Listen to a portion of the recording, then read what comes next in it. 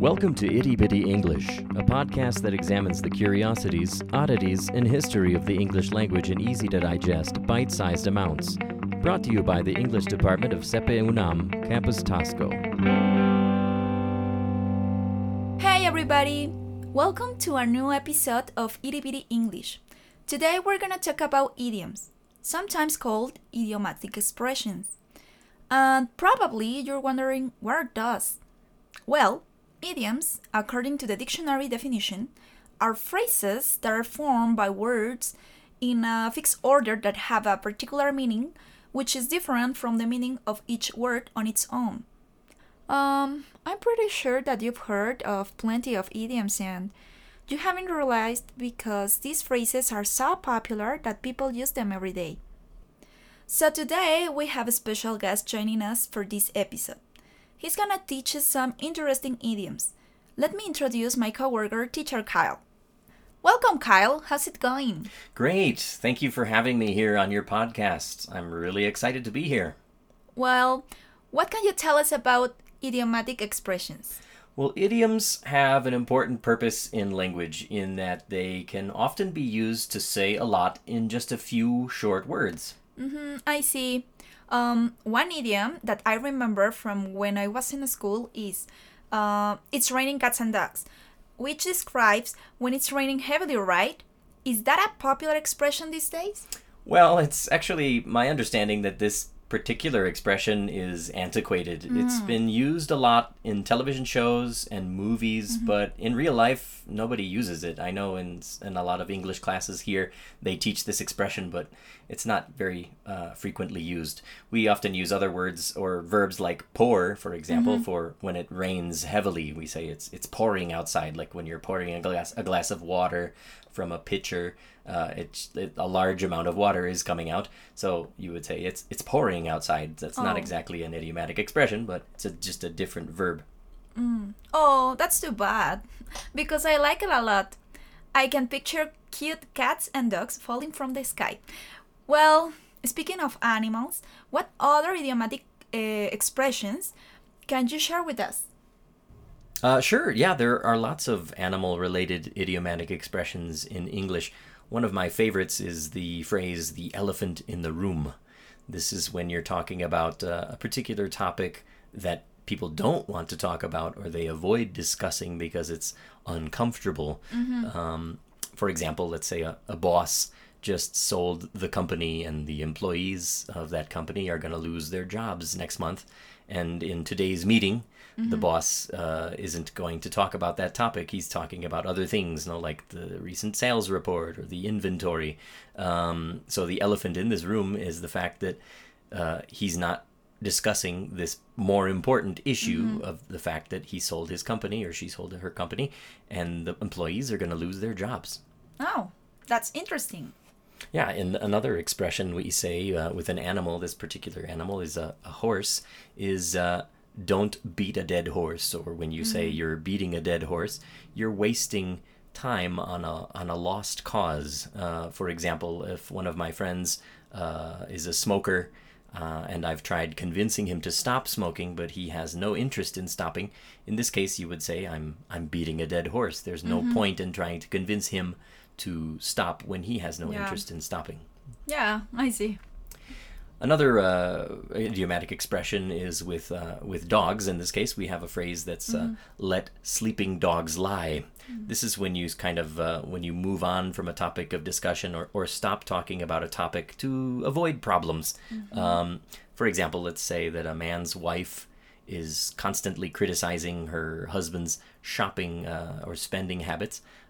So when he, let's say, invited his coworkers out to dinner, he decided not to tell her that he paid for everyone's dinner. In this case, it was best to let sleeping dogs lie because he knows that his wife is going to be upset if he says, I invited, my 5 coworkers out to dinner and I paid for it, no? Oh, I haven't heard that one before. One of my favorite idiomatic expressions is the phrase to go down a rabbit hole. This actually comes from Lewis Carroll's famous children's novel Alice in Wonderland. Oh. This is a situation that basically becomes increasingly complex or confusing the more you analyze it. For example, after researching for an astronomy project, let's say a student went down a rabbit hole searching online and reading articles about the theories of the origin of the universe or the multiverse or string theory. I know Alice in Wonderland is a popular novel in Mexico. Is there a similar expression like down a rabbit hole here in Mexico? I'm not sure, but Alice in Wonderland is definitely a popular book here. In fact, it's one of my favorite ones, but that's a topic for a different podcast. Anyway, going back to the topic of idioms, it's my understanding that there are also expressions related to food, right? Of course. For example, my favorite one is piece of cake, and I don't remember exactly the moment when I heard it for the first time, but I like it because there's a similar idiom in Spanish.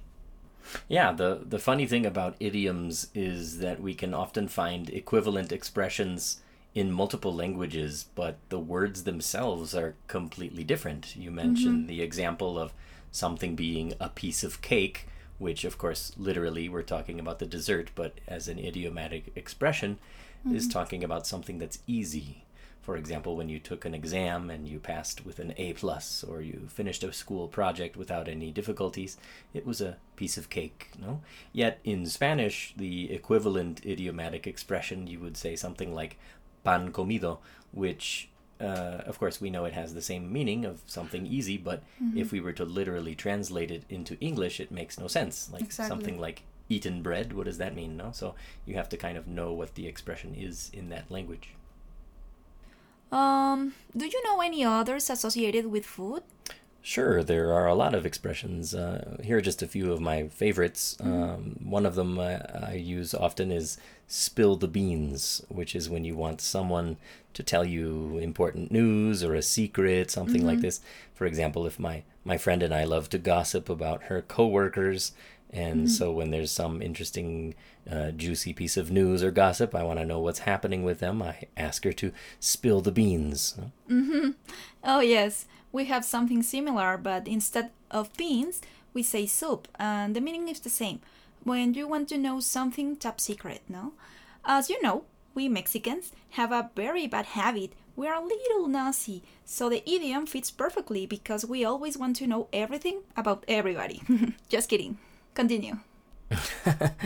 Well, another expression with fruit we use is when you are comparing apples to oranges, which is like an invalid comparison.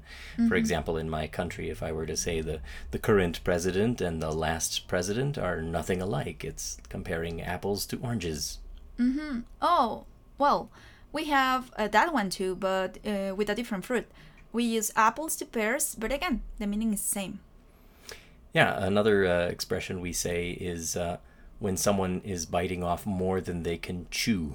This is a phrase we say when you start something that you can't finish or you're taking on too many responsibilities. For example, let's say a friend of mine decides to open a restaurant, but he's married with 3 children. He also takes care of his sick mother and has a part-time teaching job on the weekends. So I would say, are you sure you're not biting off more than you can chew?